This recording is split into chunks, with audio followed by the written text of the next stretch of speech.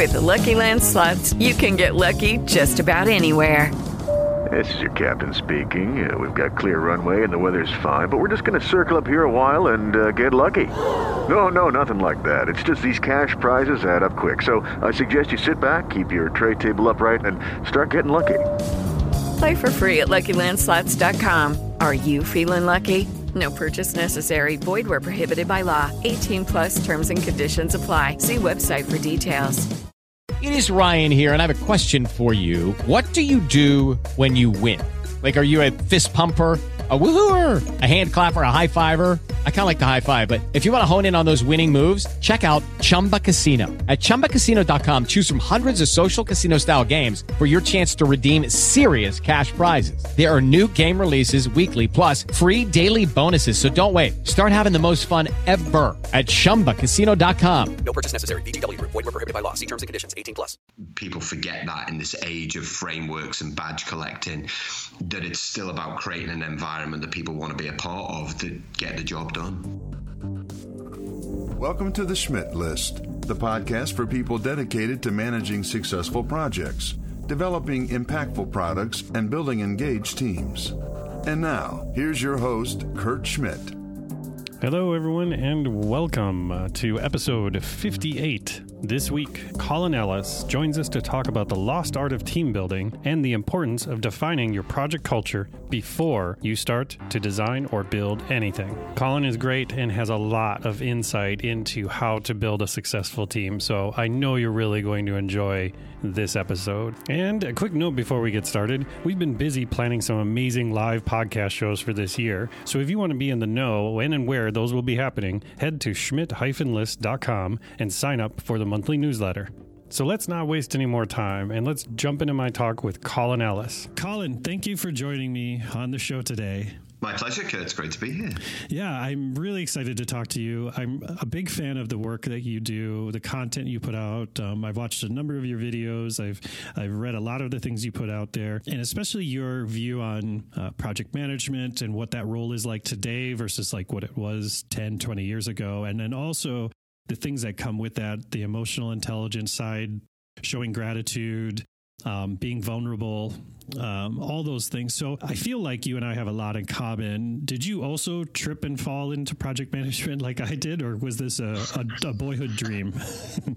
Trip, fell, still got the scars to prove it. Yeah.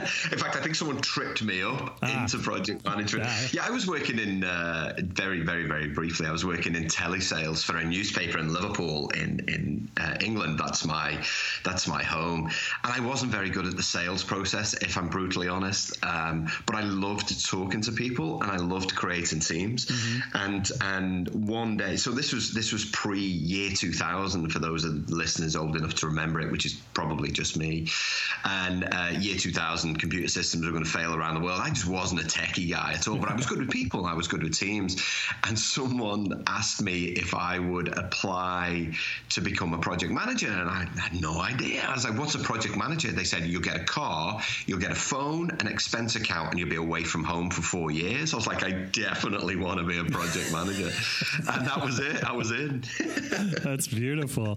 And so as you went through that journey, learning project management and then growing in it as a career, as we were talking before the show started, much like myself, I spent a lot of time on learning frameworks and trying to get certifications and all these things that said that I knew what I was doing. But what I quickly found out through the process, that the projects that turned out really, really great were the ones where I had a really great team. And not to humble brag here, but a lot of that I felt like was because of me being a pivot point for the team, being someone to lean on when there were issues, being someone to cheer when there was wins. Do you find that your journey was also similar to that? To a degree, Kurt. You know, when I first started out in project management, I was all personality. Literally, I was hired because, you know, I was good with people, good with teams. So I was just like, I'm just going to bring all of that. and the teams that I'd created in my career to date in other industries, they were great. They were great fun, and people wanted to be part of them. What I quickly found was that I really had no discipline, and that's, that was part of my personality. And so that's the stuff that I had to learn. But back in those days, so that was 97, is people didn't say, oh, you've got to follow a process, or you've got to follow a framework. I had someone work with me to say, okay, well, here's how you do this stuff really well. They showed me how to do a work breakdown structure. They talked to me about risk management and the importance of risk management. I always say that we do our best work on the edge of uncomfortable. So what I had to really learn was how to capture all of that important stuff and manage to that, because I found that the team building stuff that I could do, although I say that, I was working with a team of introverts, and as an extrovert, a lot of the stuff that I did in the early days didn't work. I was all positivity and energy, and most of the people wanted to kill me on a daily basis. Not that I was a bad person, it just didn't work. So I had to learn how to build different teams. And then, I'd like to think, and I know this from feedback that I've had, that, people would jump at the chance of joining my teams again, because that was what was so great, is not only were they fun to be part of, but geez, we got the job done, Kurt. And I think people forget that in this age of frameworks and badge collecting, that it's still about creating an environment that people want to be a part of to get the job done. One of the things that I've heard you talk about is the importance of defining the project culture. Could you talk to me a little bit more about what that means and how you approach that? Yeah, it's the dying art of team building, Kurt. I still, when I did a big CIO, a Chief Information Officer conference at the end of last year, and talked about the fact, I'm fairly blunt about some of this stuff, well, honest, I like to think, is that they still don't value project management. And, they sign off a business case, and then the nearest person will be assigned as the project manager, and they're like, okay, go, just get on with it. Where really what you need to do is build a team first that feels connected to something, and then do a plan. It doesn't matter whether it's waterfall or agile or whatever method that you're using. You still need to build a team, build a plan, deliver the project. But build a team, no one shows you how to do it. It's not in any of the frameworks. It's never in any kind of process guides, and it's a very personal thing. And, this was something that I was good at. So I kind of created this myself when I was, back in the day when I was a project manager. I was like, okay, well, what would a good team look like? What are some things that it needs? And essentially we call it culture these days, Kurt. Mm-hmm. And so, a lot of the work that I do, when I do project management programs, and, there are some organizations who really want to change, and they're the ones that I work with, is I teach people how to be the best version of themselves, but also to create a great team, and then to write it down. And that then is kind of the definition of the culture. So immediately what you've done, Kurt, is set the expectation for everybody right at the start to say, this is who we are, this is what we're about, this is how we'll work together. Right, let's collect the information we need to build a plan, and then let's go do it. And we just don't really know how to do that. We send everyone on a course and go, right, we're agile now, okay, go do Scrum. That'll fix it. Yeah, That'll do it. It's been working for years. Yeah. It'll definitely work for you guys. I can't sense any sarcasm in your voice. It's so hard to pick up on. So with that, there's two things that I pulled out of there that I really want to get your take on. One is you talked about the idea of workshopping the project culture piece ahead of starting the project, which I really love the idea of, is getting everybody together and not talking about the project, but talking about how we're going to operate as a team, what our values are, what the goals are, what each of our individual goals are, all those different things you talked about. One of the things that kept sticking in my head is that a lot of the clients or people you're working with or stakeholders, they just want you to go, man. What is this thing up front? Number one, it looks expensive. It looks like a time waste. Why are we not just building a backlog, Colin, and getting started? Like, how have you successfully navigated those conversations? There's so many ways that I do it. So I do these with big programs. And I work with companies around the world now who've found out about these workshops. It's 2 days, right? It's 2 days. And there was one that I worked with last year. And the project was, I don't know, what was it? 2.5 million or something. And essentially the 2 days is something like 0.2% of the overall budget. And I'm like, yeah, why would you not? And afterwards, they're always like, like, oh my God, we can't believe we never did this. Because what organizations tend to do, they're like, go, go, go, go, go. And then halfway through, when everything turns to custard, they're like, right, we need to regroup.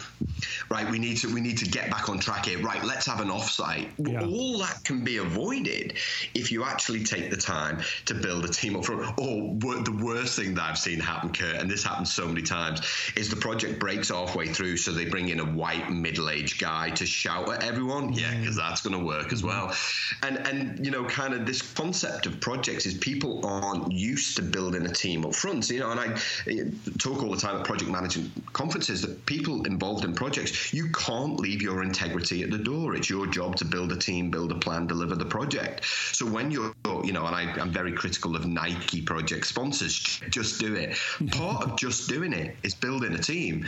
So even if you're coming together for a month, you still spend half a day together to talk about how you're going to work together, how you're going to collaborate, how you're going to meet, what tools are you going to use, all of this stuff. And if it's any longer than that, anything at all that's 6 months and beyond, you're going to spend a minimum of 2 days just agreeing how you'll work together. Yeah, one of the things I would do early on that was helpful, but yet sparked the same sort of angst in some stakeholders, was a pre-mortem. And we would get together and talk about all the things that could possibly go wrong and how we would solve them. And it was great to hear from the entire team because they would leverage their experience, and we'd hear from other people on what has gone wrong on other projects in the organization. And it was really great. But I do remember having a conversation with a stakeholder saying, why are we spending all this time talking about what could go wrong? That seems really negative.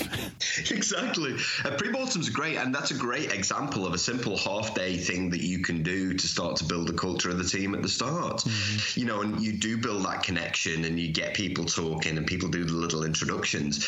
But because people aren't used to it, and because management still don't value project management as a profession, they just see it as a waste of time when it's absolutely critically important. You know, so we have to address the balance. The profession has to address the balance by talking not about the badges that they've got and the mechanical stuff that they know, but about what's important, so that, you know, kind of management, and I hesitate to use the word leadership, but management start to put a value in it and insist that it gets done, rather than seeing it as a time wasting opportunity. The other thing that it also sparked when I heard that was, I've had team members in the past say things like, why are we doing this team building stuff? What are we going to be doing? Trust falls? Like, I don't want to be a part of that. Like, why can't we just get started? How have you set expectations with a team on this idea that might seem kind of lame to some people because they're thinking of the sort of traditional team building trust falls exercises? Yeah, so you've really got to change the dynamic of that. I mean, for someone who, you know, I've been working with myself for about 3.5 years now, Kurt, with a real emphasis on being the antithesis of pretty much everybody that I worked with over my 30-year career. I mean, no disrespect. That's one of those phrases that we use that's then followed by a bunch of disrespect. But there's just so much bland and boring.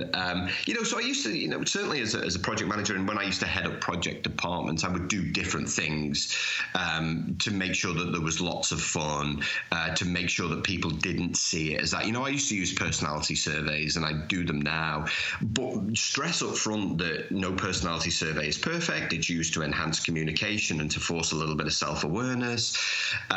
You know, for the clients that I work with now, I record videos beforehand, so people are like, okay, good. It's not going to be something dry and boring. You know, I got one group into a big circle, and I said, right, now I want everybody to hold hands.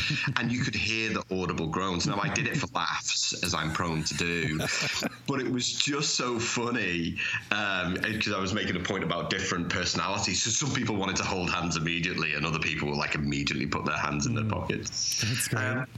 But all of that stuff is hackneyed, it's old, it's boring.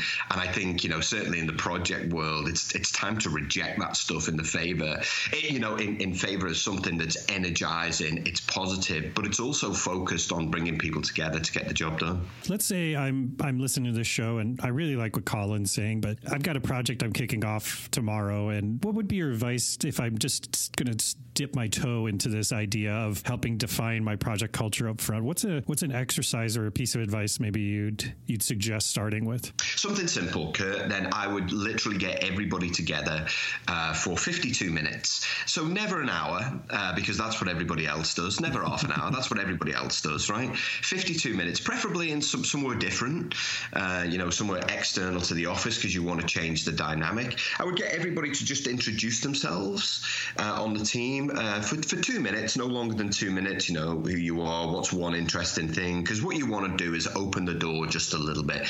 You don't want it to be a full-on embarrassing exercise, but you need to share a little bit of yourself in order to create connection with other people. And then talk about something simple. Talk about great teams that you've worked on. What did they have? And then, for me as a project manager, I would make a note of some of those things. And the typical things that people would come up with were, it was energizing, it was positive, we didn't waste time, meetings were productive, all of those things. And then come up with a set of actions, things that you're going to do differently within your project. So, that could just be a 52-minute, never 53, right? You don't want to go over time, because we can't run a meeting to time. You're never going to be able to run a project to time. Just something simple that sets a different tone and that kind of opens the door so that people get to know each other. Another subject I've heard you talk about that really resonated with me was your showing up with a game face versus showing up with vulnerability. And I've experienced this before, especially either anybody in sort of that mid role, a product manager or project manager, where there's sometimes it's almost this, I've got to put on this act a bit, or else people won't listen and respect me. And so the things I've seen in movies and television shows is, you've got somebody up there screaming, saying, always be closing, right? And that works, right? So I'm going to try that. And people wonder why they're not getting those results. But the other part that you talk about is showing up with vulnerability and making yourself vulnerable in a positive way that can inspire the team. Could you talk a little bit more about your experience with that sort of approach? Yeah, when I first started work, Kurt, my dad said to me that it was important to be respected, not liked. It's a very old-fashioned phrase, and basically what that means is you've got to go in there, you've got to show them who's boss. That's kind of what was meant by that. For too long, we've downplayed the importance of emotional intelligence in the workplace. But then, it's really, really important that within organizations that we encourage emotional intelligence. We don't just talk about it. The same is true of culture. And so I always say to people that it's important that you're the best human being that you can be. And that means that every now and again you give a little bit of something away about yourself. And so putting on a game face, you're not bringing the real you. Now, I'm not talking about authenticity, because I just don't like this concept of authenticity, because there are some people on the planet who think they're the most authentic people in the world, and they're idiots, right? So authenticity is very subjective. It's about what I think. Whereas, I talk about being the best human being that you can be. What's the right way to talk to another human being, to treat another human being. And that way you get this sense of fulfillment, and that you kind of got a purpose, that, this is the kind of person that I want to be, and I'm going to be that person. That's not to say that it's not going to be a challenge. It's not going to be tough. You're going to have to look at yourself on a daily basis, Kurt, and say, okay, well, what are my blind spots here? What are the things that I need to work hard at? But the thing with the game face is every now and again the mask drops and slips, and then we see the real person, and we're like, why can't we see that person more often? And so I think if you show up kind of with vulnerability at the start, and that's why I always encourage people to share a little bit of something about themselves. That was that advice that I just gave you. It's very vulnerable. But if you do that right at the start, then people see you as a human being. We all make mistakes, so say that. We like to laugh from time to time. That's okay. There are some things that we're not so good at. That's cool. You can't be great at everything. Nobody on this earth is perfect. But there's lots of people, particularly in the project management profession, who are overly arrogant because they've been on a course and got a bunch of badges and they think they know it all. And it's like, I met one guy and he gave me his business card. He had so many letters after his name, I thought it was a word search. And, I was like, mate, this is cool, but who are you? He's like, oh, I'm a dad, you know, I kind of live on the East Coast. And I was like, that's cool. That's the stuff I want to know. Right. One of the hardest things I think I've always struggled with, and maybe this is a common occurrence, but I wouldn't be surprised if I'm the only one, but how do I balance that, creating that culture versus getting the job done and making sure the job is getting done? How do I create that fun environment, but yet be able to still hold people accountable to getting the work done? How have you found maintaining that balance? It became a lot easier when I concentrated on my role as a project manager, Kurt. So my role as a project manager, and, you know, latterly as heading up big project departments, was to inspire and motivate a group of talented people to get the job done. That's my job. In the early days, I got stuck too much into the detail of stuff. And I felt that I had to know all of the detail when I didn't, right? What you need to do is put your trust in other people to know the detail. And it was my job to inspire and motivate them, and then to capture all the information necessary to keep the thing moving forward. So my role was, you know, communication and relationship business, right? Project management. My job to make sure that there was connections between people, that I removed roadblocks before they were there sometimes. That's what good risk management is all about. And then to really get to know individuals. And that's what we mean by empathy, right? Such that I could play to their strengths, but concentrate on my job. My job is to inspire and motivate a group of talented individuals. I think lots of project managers, they love their paperwork. They love all of the, you know, kind of schedules and so on. And that's cool, but that's one day a week. That's Friday. You use your Friday to kind of capture all of that stuff. All you're doing all the way through the week is making sure you're present at meetings, you're smiling, you're projecting positivity, you're looking for solutions, you're encouraging people, you're lifting people up, you're celebrating success, all of that kind of stuff. That's your job. And someone said to me once, like, oh my God, that sounds exhausting. I was like, well, when you do a great job, it is. But there's no better feeling than getting home at the end of the day, knowing that you've done a great job and you're exhausted. And then you go to the gym because you got to do it all again tomorrow. So you got to go again, you know? Yeah. No, I think that's an interesting take. I think the one thing that people don't understand is the amount of emotional labor that needs to go into that sort of role you're talking about, right? Yeah, that's right. One of my favorite books is a book called Emotional Capitalists by a guy called Martin Newman. Excellent book. And he talks about this concept of building emotional capital. So I love the emotional labor. It's truly exhausting. And you are, you know, I said to someone once, like, if you don't, he's like, oh, what do you do if you're a project manager and you don't like people? I was like, get another job. Get another job. Get another job, because your job is people. It's literally draining, like elevating someone, shutting somebody down, performance managing that person, you know, bringing that, giving that person more responsibility. You really are a kind of psychologist, psychiatrist, call it what you will, personal trainer, you're all of those things. But when you see people deliver and you see this fulfillment that they've got, it's such a great feeling. You never take credit for it, right? But it's such a great feeling to see that. And then that's when project management becomes a drug. And you're like, okay, what's my next project? I want to work on something else. Right. Yeah, I think that's, I'm really glad you said that, because there's something that you've written that I've read before is something that hit me pretty hard in the beginning, early in my career, was, are you ready to take all the blame and none of the credit? Yeah, that's it.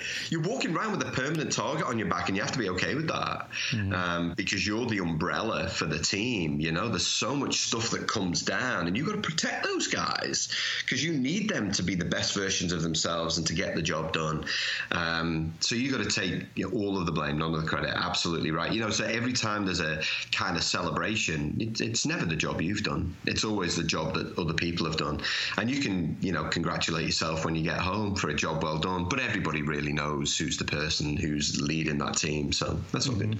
Yeah, and I think it really resonates, because where I've found a lot of success as I grew in my role as a project manager is starting to work more with startups, because startups, those people that are doing that are basically project managers. They're managing small teams, but they're running companies. And at the same point, I still run into CEOs of large companies that are terrible project managers. That's right. and you can hire all the people you want, but if all the information comes from the top down, it should be organized and put in a way that people can understand so they know what is priority and whatnot. But it seems like a lot of these leaders kind of skip that part. They do. They skip the build a team and build a plan. I worked with my first startup last year, Kurt, and they were like, okay, we've got all this funding. I'm like, cool. Mm-hmm. It's like, and we've got this product to deliver by, I think it's June this year. It's like, so we heard you're the project management guy. Yeah, so we really want to help you. I was like, okay, cool. Talk to me about your culture. He was like, what? I was like, talk to me about the culture of your startup.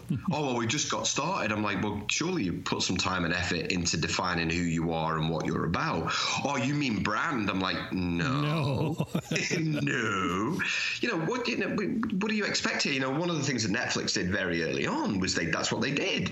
They said, who are we? What are we about? What's our vision? I was like, and then they built a plan to dominate the world and content. I was like, well, you got to do those two things up front if you want to be successful as a startup, bearing in mind that whatever it is that you deliver might not work. Yeah. But if you've got a good culture, something to fall back on, that foundational work that you've done, then all right, then you're good to go again, and people understand their role within that. But as you rightly said, without that plan, then it's just going to be pressure on a bunch of people to do something, and if you get there, then it's almost accidental. Yeah, and I think it's unfair to put that pressure on people if they don't understand the why, right? Yeah. Totally. The why's got to exist. It can't just be somebody's great idea and, you really sell it to them at interview and they might be engaged for a while, but sooner or later they're going to go, but I wasn't really involved in the definition of this culture, so I don't really feel a part of it now and I'm going to leave. So shifting gears for a second, let's talk about what happens when a project does go awry and it is falling off of the rails. I'm guessing, Colin, you've been brought in certain cases to help right a ship that is maybe listing and turning on its side. Let's say, I'm tasked with doing that. What's some of your advice to really get your hands around how to right side a wrong project? Yeah, I love those things. And it is a lot of the work that I do with big programs. I don't consult or advise, when people say, we've got a project that's going wrong. I'm like, okay, cool, let's redefine the culture because that's the problem. Oh, no, well, the problem's the budget. I'm like, no, the problem's not the budget. The problem is how you work together to prioritize your work. Because if you took some stuff out, you'd have enough money. Oh, right, I see what you mean. And so it's to get people to actually take the time to do it. That's the hardest thing straight away, because what people want to do is like, okay, we've got a project going wrong. We thought you could come in for an hour and talk to us. I'm like, yeah, no thanks. An hour's not going to achieve anything. How serious are you at writing this project? Oh, we're deadly serious. Okay, cool. Let's take everyone off site for 2 days. Oh, 2 days seems like a lot. Oh, how serious are you? Because we've got to have a tough conversation with each other about some of the things that are broken right now, and it's going to feel a little bit uncomfortable. But we can't come up with the solutions to that in half an hour, because we have to fundamentally fix some of the things that are broken. And I guarantee usually the things that are broken are collaboration, the way that we work together, innovation, the way, do we make time for new thinking and how we challenge some of the existing norms, and the behaviors of people. And, usually by spending time agreeing what the key behaviors will be going forward, how we'll work together and how we'll make time for new stuff, and then packaging all that together in a way that feels refreshing, energizing, positive, that also is honest about where we've come from and where we need to go. At the end of the 2 days, people are pumped. They're like, yeah. And then usually they're like, no, we should have done this at the start. And so I think if you're a project manager in that position, let's start with some honesty and, be very human about it. Say, hey, listen, we're not where we need to be, and everyone's part of that. So, what's some things we want to keep going forward, and what's some things that we need to fix? And the kind of it's almost that pre-mortem approach as you talked about, Kurt. You're kind of going to do it midway, but you have to stop. You have to stop then and make it the most important thing to redefine the way you're going to do things going forward. Otherwise, it will never be the most important thing, and you'll be firefighting forever and a day. I think that's also the hardest thing for people to wrap their heads around, because I totally agree with what you're saying, is that when things are going off kilter, it's time to stop. Like if you're going over budget and the timeline's being blown, it's time to stop and reassess, which is really hard for people because they just think, well, let's just double down or throw more people at it and that will fix the problem. But what I've learned in my excessive decades of doing this is that, just like you said, it is a communication problem more often than not. It is, and I talk about this a lot in the talks that I do, is that, you know, building custom software and designing custom software is 90% communication. It's 10% skill. Yeah, that's so true. The other thing that I've seen as well, Kurt, is that when projects go awry, what you get is a senior manager who'll bring a firm of consultants in to review it. Like literally the worst thing you can do. And I know because I've done it myself. I did it myself. I already knew what the problems were. I didn't need to spend $100,000 on a firm of consultants or $50,000 or whatever to find out what it was. I knew the problem, and part of it was the fact that I wasn't engaged myself. And then you add someone else into the mix that further divides the culture, rather than using a facilitator or whatever you want to call it to bring everybody together and get them to come up with not only the problems but the resolutions, and then put the onus on those people to fix it. Because as soon as you give it to a third party, it kind of absolves everybody within the project of any kind of responsibility. Mm-hmm. So it's easy for us to sit back and go, well, it's not mine anymore. They can do it. You know, and I often feel sorry for consultants in that position because they're basically given a hospital pass.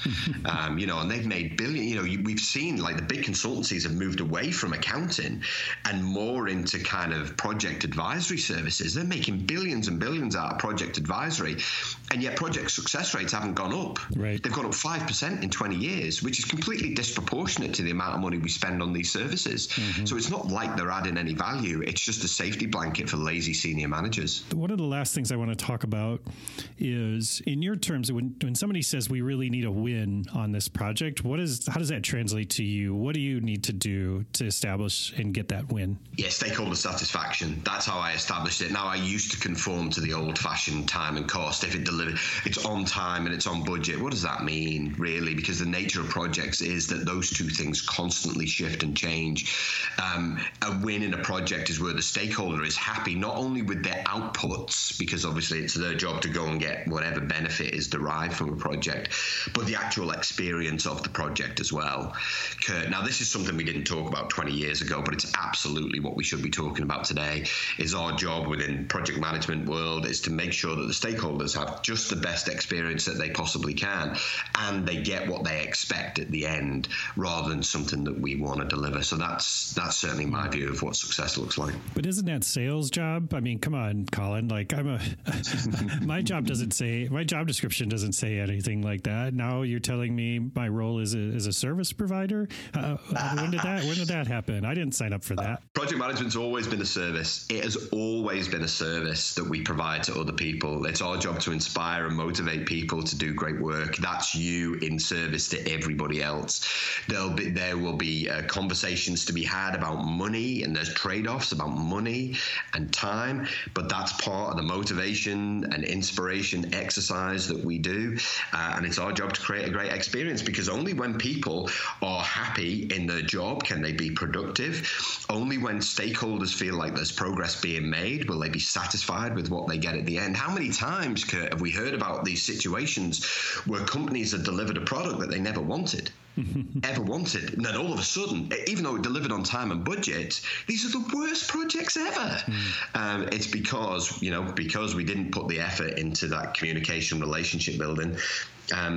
We just delivered a good product that wasn't what they actually asked for. So it's absolutely not sales' job. It's a project manager's job to deliver the best possible service, not only to the stakeholders, but to the team as well, and then to drive and make sure that the product gets delivered in line with their expectations. I love that perspective, Colin. So we're at time, but I feel like I could talk to you for about another 6 or 7 days and not get bored. But I really appreciate you taking the time. So if I want to find out more about Colin and his work and the content that you put out, where are you most active, and where would you like to connect with people? So people can connect with me on LinkedIn, Kurt. That would be cool. So it's Colin D. Ellis. And then just put a little note to say that you heard me on the podcast. It's always nice to know where people have heard my voice.